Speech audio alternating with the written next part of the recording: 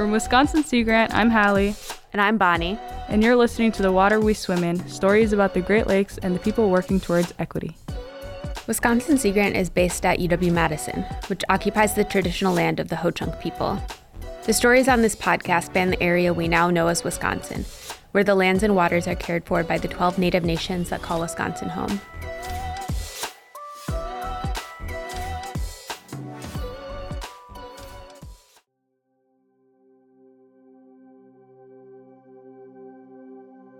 CJ Koepp grew up in what she describes as the middle of nowhere, in the driftless area of western Wisconsin. Her hometown might have been rural, but it allowed her to spend a lot of time outside.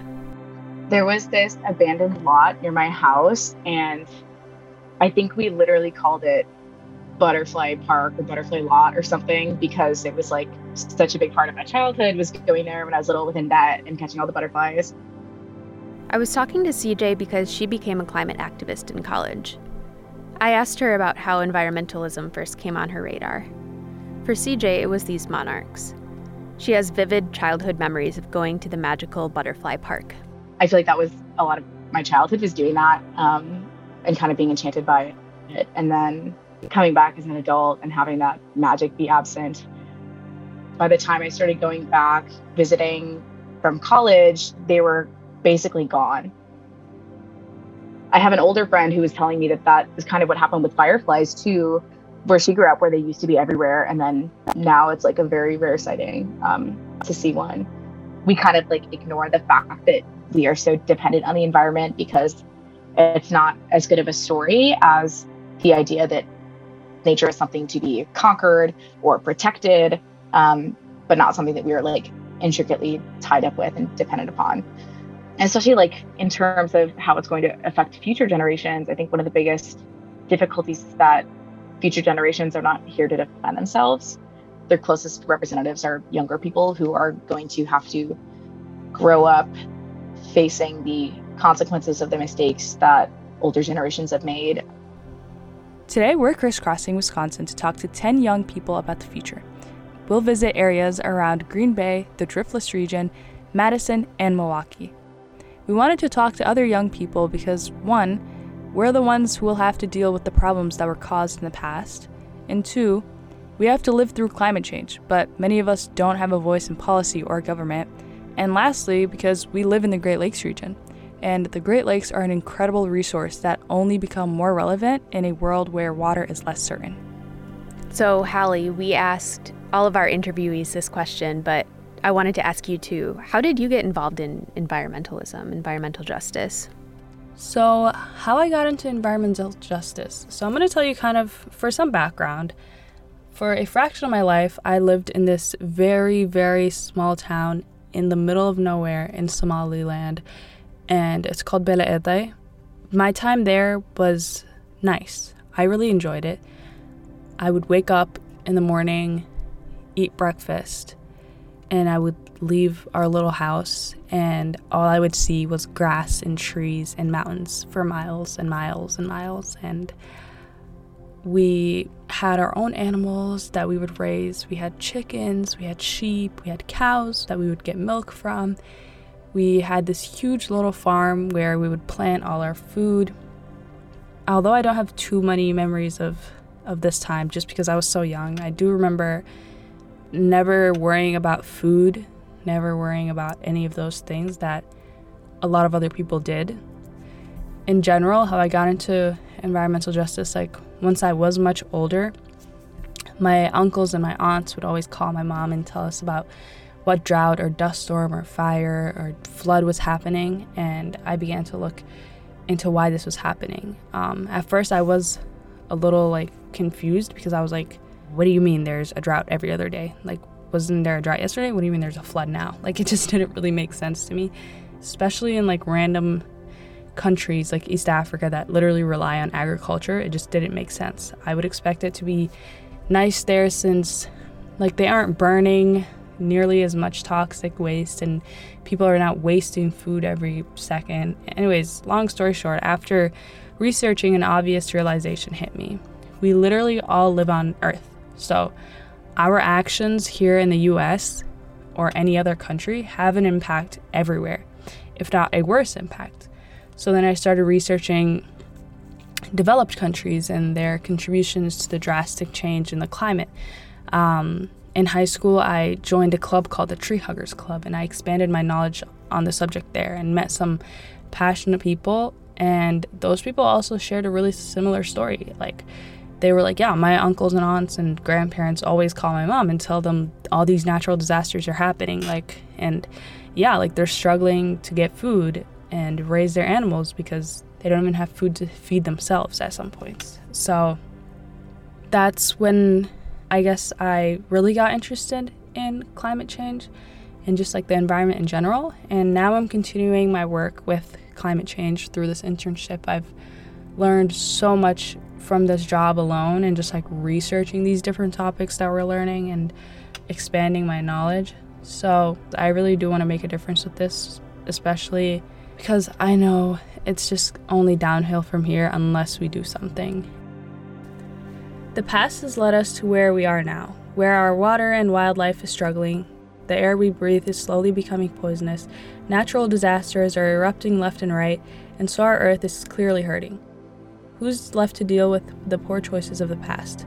In this episode, we would like to introduce just a few young people throughout Wisconsin who are hoping to make a difference.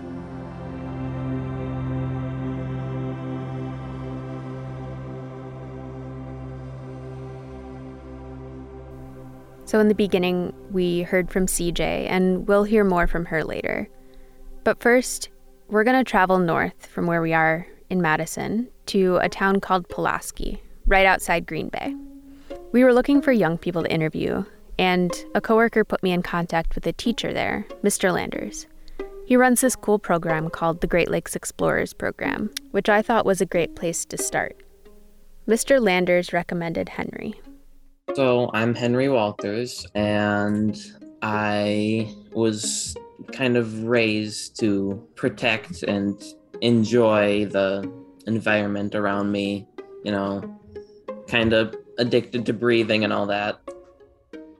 Although he's battling with his breathing addiction, Henry's interest with the Great Lakes and the environment in general comes from where he grew up. I guess living right next to the Green Bay and just Lake Michigan and the Great Lakes in general is part of what sparked my interest. It's a very important place, and keeping it clean and safe and healthy in general, I thought that was just cool. When I was in 7th grade, I asked if I could start my own club to kind of reduce the plastic use, like styrofoam trays and plastic utensils. Mr. Landers said that he was already starting a club called the Great Lakes Explorers, which I thought, okay, I'll just join that. The club itself is all about cleaning the Great Lakes, learning about everything in the Great Lakes, learning about our area, the place that we live. We've been doing a lot of wild rice planting, and we've been checking up on it. Henry was in the Great Lakes Explorers Club when he was in middle school. Now he's in high school, and waste is still something he thinks about a lot. It's just the amount of garbage I see getting thrown away at the school. We have multiple garbage cans in the lunchroom that you can throw away any scraps you have at the end of lunch. And the amount of waste that goes into those is pretty sad. And, a lot of it could be recycled. I've once or twice actively seen someone sadly throw trash out their window onto the road. I've seen plastic bags hanging from trees. It's pretty sad to see this. I think that some people do their part, and then there's others that think that the world is their trash can. This was interesting for me to hear, actually, because I see a lot of similarities with Henry here, because trash and litter was probably how I got interested in the environment too. I remember when I was around 5th grade, I was driving to school with my parents, and we were behind this garbage truck, and I was just watching all of this trash fly out of it onto the sides of the roads, and it made me super angry, and We had a class assignment to write a letter to a senator, and so I wrote to Tammy Baldwin about trash and litter on the sides of the roads. And later in high school, I remember the waste as well, because when you're in that school environment, you're just surrounded by a lot of waste and a lot of food being thrown away and paper and stuff like that. Me and my friends didn't think that anything from our school was really being recycled, and that really bothered us. And that's really why I joined the new environmental club at the school. We're going to leave Henry for a second and make our way down to Madison to visit with Charlotte. Charlotte was also recommended to us by a local teacher. Like Henry, Charlotte's childhood was also filled with the outdoors. In the summer, we take day trips, or we spend like a week or so by Lake Michigan, Lake Superior, usually. And we stayed at cabins, and just gone to beaches and swimming. So I'm Charlotte Eisenbarger, and I am an 8th grade student. I live in Madison, Wisconsin, and I just really have a passion for the Great Lakes and like bodies of water in general. So I've always been a big reader, and I think just reading about the environment and some environmentalists like sparked my interest. And in particular, I'm very inspired by Sylvia Earle and Rachel Carson. And I've wanted to be a marine or aquatic biologist for a long time. And I think I became interested in the Great Lakes in particular just by having the opportunities to be around them and to see their like beauty and power. And hearing about climate change, I realized how lucky I am to live in a region with enormous bodies of accessible fresh water. Charlotte has also been working on her own project to help the environment. My sister, who's 11, and I are currently in sort of the planning stages of some projects about protecting the Great Lakes and freshwater biology conservation. So we're kind of just working that out and seeing what we could do. And I also wrote a grant at my school that was funded with the goal of lowering carbon emissions and planting an apple orchard at my school. We would just hope to find ways to educate others about the Great Lakes and the importance of fresh water, and maybe like organizing beach cleanups or just spreading information. Like Charlotte, Henry is trying to find a way to stay involved in environmentalism at his school. Plastics are still a big issue for him, ever since he did a report about microplastics for the Great Lakes Explorers Club. If we were to take care of the environment and restore it for future generations, it could mean that they have a cleaner, safer, and healthier place to grow up in. And if we don't take care of it, the future generation might end up being severely affected by that, by climate change. They might not be able to do some activities that I can. The biggest thing is that there is no planet B, and like this is it. There's no other planets like in the universe that's like Earth, and so we just need to protect it and protect the environment today so that in the future we have a place to live, basically.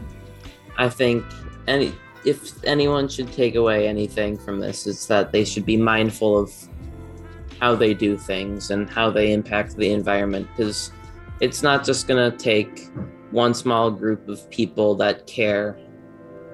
It's going to take everyone around the world.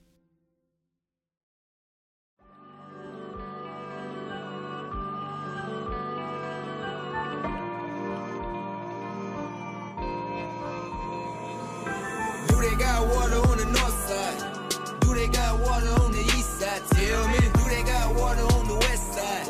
Do they got water on the south side? Let the water flow to the north side. Let the water flow to the east side. Let the water flow to the west side. Let the water flow to the south side. Love is a lot like the water. People just can't live without it. Water been here since we started. Now they be charging for bottles. Worldwide thirst trying to grind for survival. Pollution in the droughts been hurting us to swallow. Gotta start saving up for the kids of tomorrow. Go and cherish every drop, no waste, that's the motto. What? Save that water. That song you're hearing right now was written and produced by students from Milwaukee who are part of an organization called True School. True School is a program for middle schoolers and high schoolers. They call themselves Milwaukee's Center for Transformative Creative Arts and Hip Hop Culture. I sat down with 4 students. They introduced themselves and told me what they want to do in the future. My name is Eli. I want to be inspirational to the world, no matter what I do through like my art or my music. I just want to be inspirational that whatever I do could touch and uplift people. My name is Jada. I either want to do something with visual arts or something with the social sciences or social justice, or something along those lines. My name is Chastity. I also do visual arts. I want to be a midwife and help with, I guess, special needs kids. Oh, I'm Stephanie. Personally, I think there are a lot of creative fields that I could pursue, but what I have always really wanted to do is be a business owner to a sustainable manufacturing company. So just have natural, biodegradable products. These students are all artists. As she said, Chastity does visual arts, Jada does art and DJing, Eli makes music, and Stephanie has gotten into spray painting and breakdancing. But True School isn't just about art. The instructors often merge art and the environment, like the Liquid Gold song, which is about water. Another example is that True School has their own aquaponics system, so students can grow plants and fish together. We have 2 fish tanks right now. I think we have about 5 fish, and we've had thriving systems like sporadically. But right now we're really in like a planning stage. Last semester was more of thinking about the direction that we wanted to like go in. We was talking about like what should we grow. We was thinking about maybe like some vegetables or like certain stuff. Yeah, and I think efforts like that are the most important, to have creative ideas. Even though people are not like graduated PhD scientists, they're still willing to come clean up the mess and give ideas and support in that way. I think it becomes a lot more personal when you see it happen, like right in our little backyard back there, of how all that we did to get to this point. We had to feed the fish and water them and make sure that their levels are correct. So people just start to care a little bit more about the process and not think of it as something so easily attainable that you get at the grocery store. Like there was a huge process behind that. It gives you like a different perspective, like you'll never think all the work that you have to put just to, do all this. It's like, it's really a blessing to see the other side of it. Jada is interested in food. She said that 3 years ago, she started doing some of her own research into food production. It's how she started learning about the ties between racial justice and environmental justice. So it first started out with my interest in like food and like healthy foods and how accessible food can be for certain communities. So then I sort of just got further and further down that whole learning where it comes from and stuff. So then I run into like farms and like pesticide runoffs and things like that, and learn about how like that's hurting the environment. So then I just go further and further from that, and you just start to hear more about the racial part of it as well, like how healthier foods are less accessible within neighborhoods of color. For seeing it in my community and within my own life. So there's dumps like less than like 2 miles from my house, one further north and one is further south. But when I go out to another suburb, they don't have one like right near them, but mine is like just walk a little bit further down the street and then you'll find one, which I do happen to live in a more diverse neighborhood. We obviously understand how the city of Milwaukee works and the segregation like that has been in place through law since before our time. So I think it's just important to understand that this has been an issue. An issue that they've been learning about is lead in drinking water. And we've talked about lead pipes with some of our interview guests before, in our first episode with Dr. Manny Teodoro and with Brenda Coley. And basically, like in Milwaukee, as well as many other cities, a history and legacy of racial discrimination and redlining has led to cities that are still very segregated today. In the white suburbs and the outskirts of the cities, those populations have been able to replace lead pipes or just build new houses. But the central cities, the houses are getting older and they still have a lot of lead pipes. And this is where poor communities of color are forced to live because of that segregation. Currently, in Milwaukee, there are more than 65,000 lead laterals that still need to be replaced. And these are mostly located in these poor communities of color. So I used to be in Mississippi a lot. Like I grew up in Mississippi, and down there the water was like so lead filled that it looked like soda. Like that's how lead filled it was. And my auntie, we like complained about it. It was like, well, there's nothing that we can do. Like it was like really bad. So that's why one day is when I came to school and I heard out that we learned about this stuff. I think it's like really important, especially like, at my house. So we have like a filter that way, we can like stop the lead and everything from like getting to our water so we can drink it safely.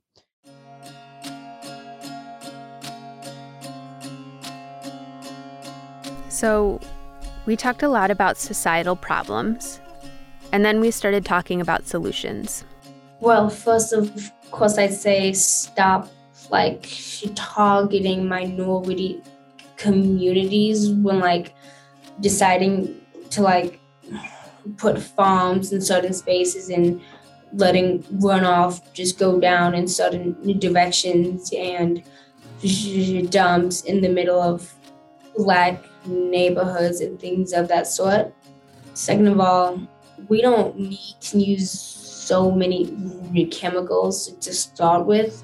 So maybe start with reducing those things if we do need them. Think about why we now need them. Like, did we cause something that is now the reason why we need these pesticides and chemicals and everything?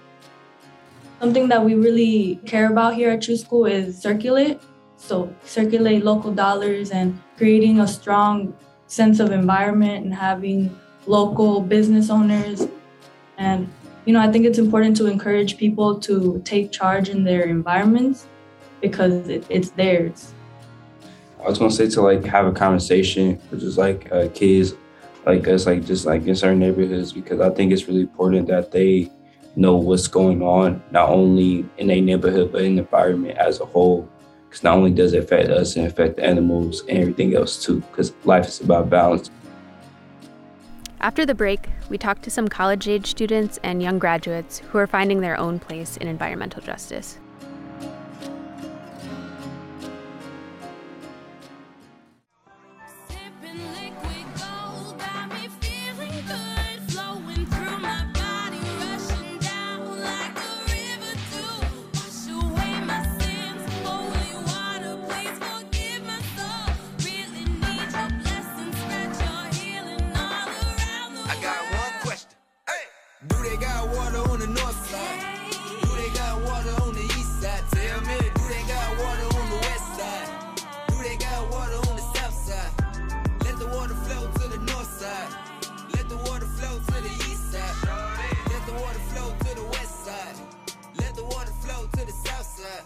Now we are going to turn back around toward the capital of Wisconsin, Madison.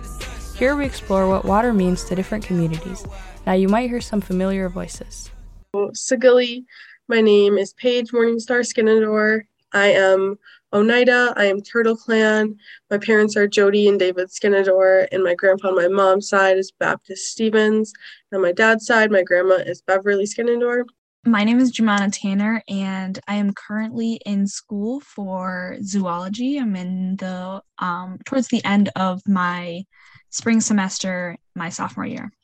Yeah, we had the honor of welcoming back Jumana Tanner, who was a Wisconsin Sea Grant intern and beach ambassador in Milwaukee. You can hear more about her work in our episode Hidden Currents. And Paige, she was also an intern at Wisconsin Sea Grant in the past. First, we asked Jumana what sparked her interest in the environment. Being close to one of the largest Great Lakes in Wisconsin was just a great opportunity for me to be able to connect with the public to get an understanding like how people respond to environmental issues. For Paige, she felt a connection with water through her community.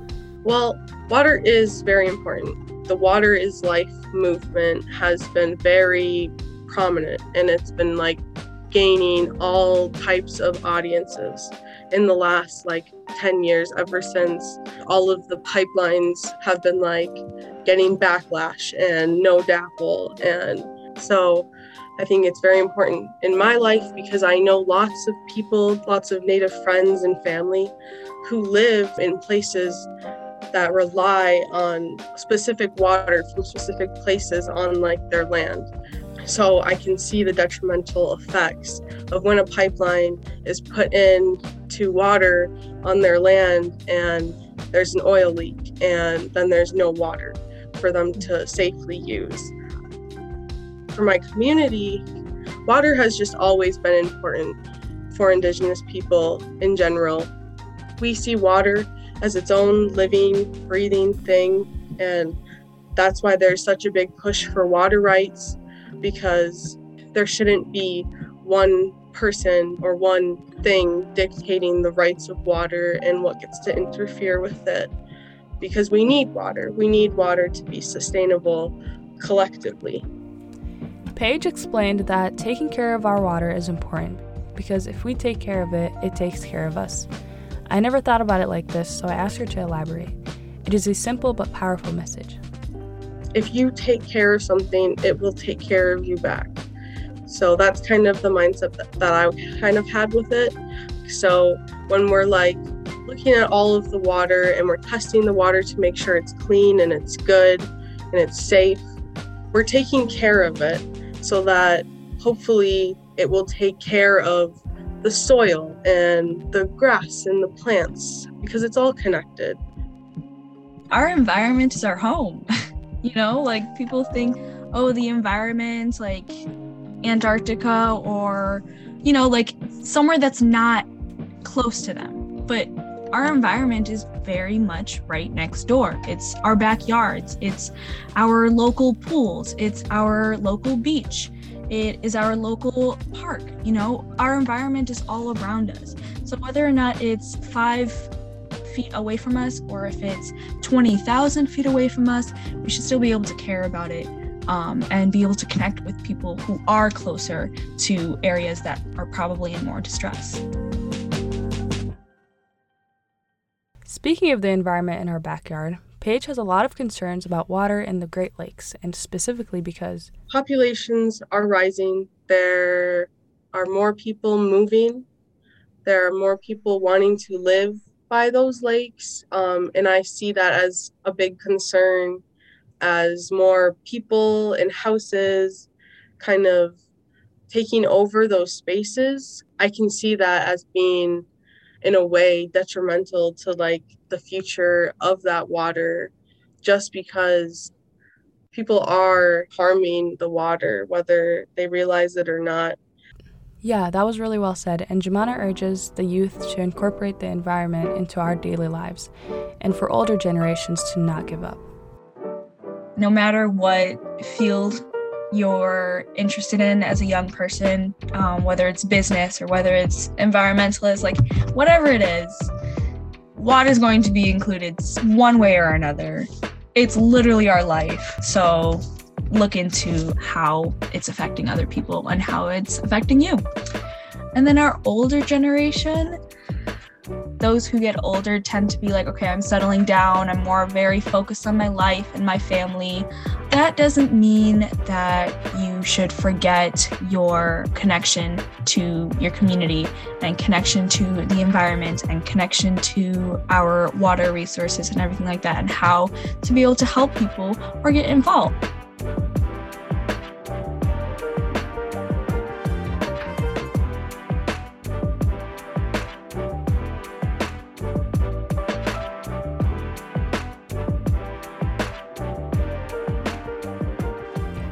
We've decided we're going to stick around in Madison just because we met a few more really inspiring recent grads here. I was researching different environmental groups in UW-Madison, and I came across the Wisconsin Student Climate Action Coalition. I had reached out to student leaders who started the club, and one of the people I reached out to recommended Natalie Bruner. Natalie Bruner got her bachelor's in political science and environmental studies and got a certificate in gender and women's studies. The reason that I chose those 3 areas is that the intersection really focuses on environmental justice, and that's kind of the issue that I'm most passionate about. Yeah, so like we said, Natalie helped start an organization called the Wisconsin Student Climate Action Coalition, where she and 4 other students felt the need to create something new. Because at UW, at least when I was there weren't any avenues for students to directly advocate from a more political lens, voice their opinions about climate change and how the university itself is complicit in perpetuating climate change. Our approach was to hone in on accountability of the university and the platform that students themselves had to, have a voice on climate change.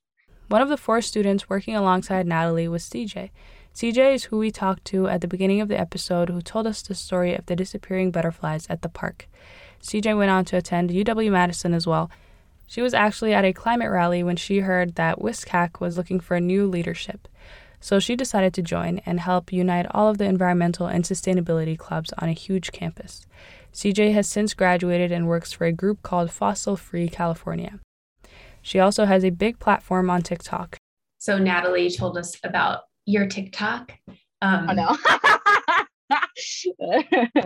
Yeah, so it seems like you talk a lot about climate on there. Yeah, for sure. I kind of accidentally stumbled into the realm of micro influence. I don't know what you would call it, but it is important to me that I'm able to use that to share the things that I've learned as a climate activist. Also somebody who got to study these things in college, which a lot of people can't have access to, or are younger and just haven't been yet for whatever reason. I was kind of raised that you have to do everything yourself and independently, and if you even think of the way the school system is set up, it's very you do your test, you don't collaborate with other people to work on it, and you're kind of competing with them in terms of grades and everything, which is not an approach a lot of the time that ends up working in the real world. And it feels uncomfortable at first. There's all of these memes about how group projects are so bad because you have to rely on other people. And a lot of the times other people do not do the job the way you would have done it, or at all, or on time, or whatever it ends up being. And I feel like it's something that in general, at least in American culture, is something that we don't get a lot of practice with, of really, really collaborating with other people in a space where you kind of have to set aside your own ego and your own way of doing things and be really receptive to what other people think. I mean, I think we're all aware that the effects of climate change they're here.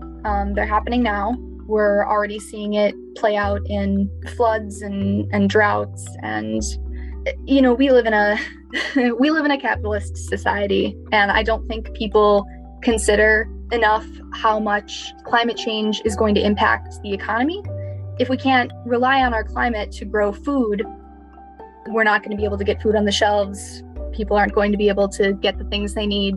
If we don't transition to fossil fuels in time, we don't start making a transition to something that's more sustainable, we're really going to be screwed. And we're not running out of time necessarily, but we are definitely in a moment of crisis. It's not really climate change anymore. It is a climate crisis.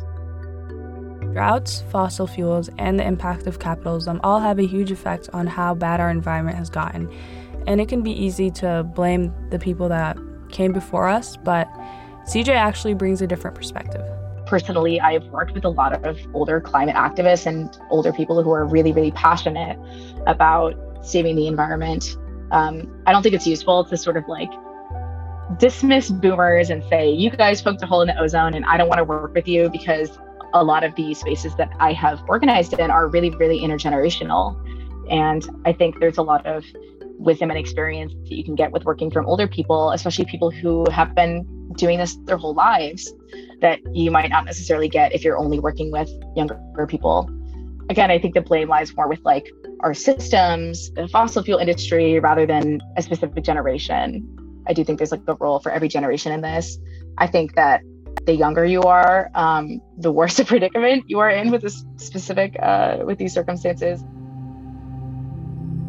I would really like to tell adults and shake into them, if I could, is to listen to young people, to listen to youth, and to not write off their fear, their panic, and their frustration with them as something that they'll grow out of, as something that they're going to, wake up one day and not feel anymore, because the environment that they grew up in has changed enormously and much quicker in the past, 10, 15 years than ever before.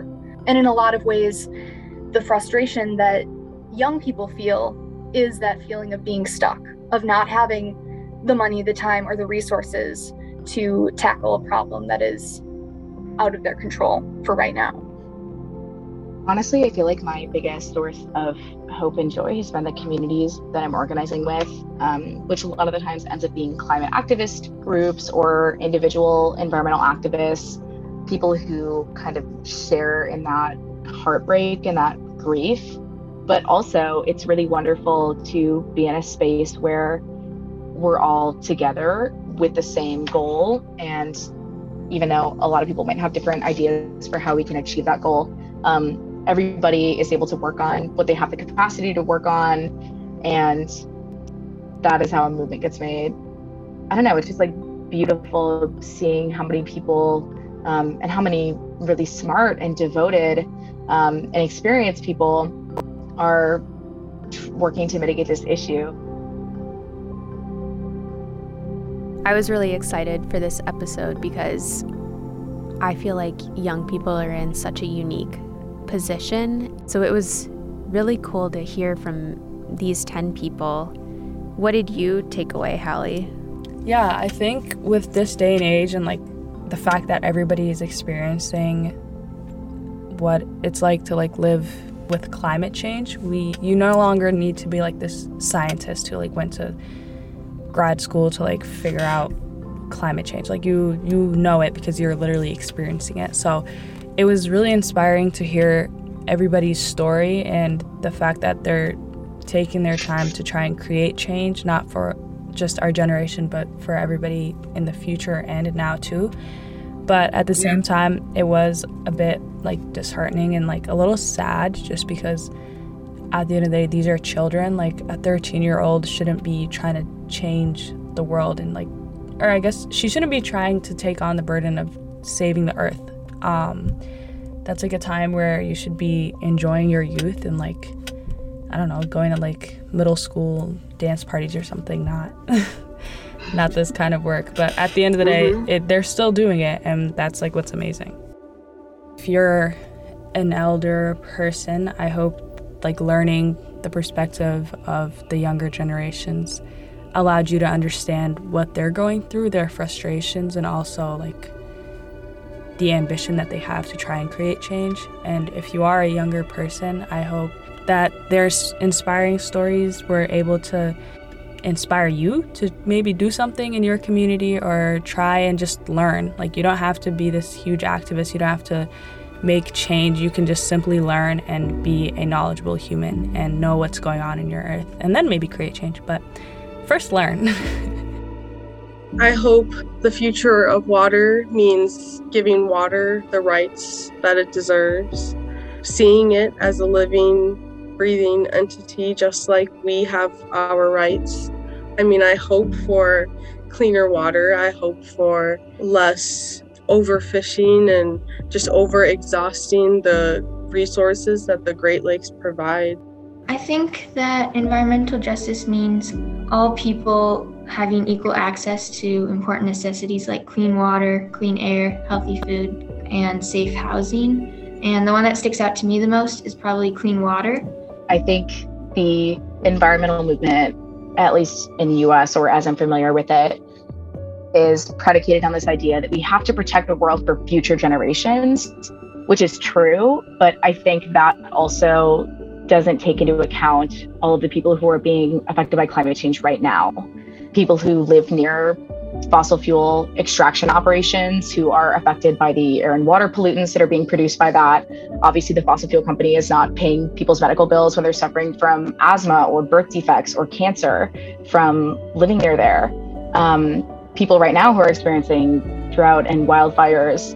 Obviously, I care very deeply about the biosphere and ecosystems, but one of my biggest priorities is what can we do to help the people who are experiencing the effects of climate change right now.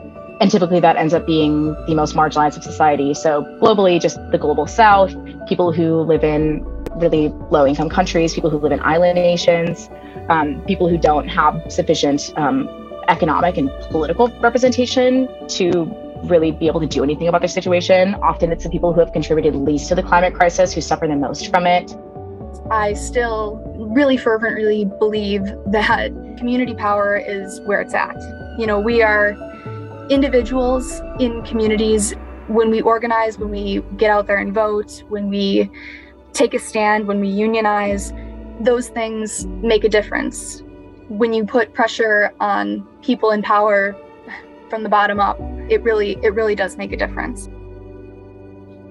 I also think that it's important to have like hope while talking about these sorts of things, because sometimes you're just like, well, what can I do about it? Or if you're someone who's a minority, a lot of times you'll be like, I can't do anything about this. We're so far down on the ladder that is like just sort of giving up and having to just tolerate whatever was set up with. So I think it's important to like still have hope despite that, hope that these things are fixable. Like sometimes you just an insane statistics, like hearing about how we're losing fresh water, so it's going to be harder and harder to access and more expensive. But I will admit that sometimes it's not as much me having hope, but having spite, like being in spite of these things and wanting to solve these just because I'm so upset about them. And like, why would someone think that this is all right to do? Why is someone all right with this? And why is it not like shown that this should be more cared about? So sometimes it's definitely more spite than hope, but I do try and maintain a decent sense of like positivity towards the future. That's motivation though. I think we give each other hope.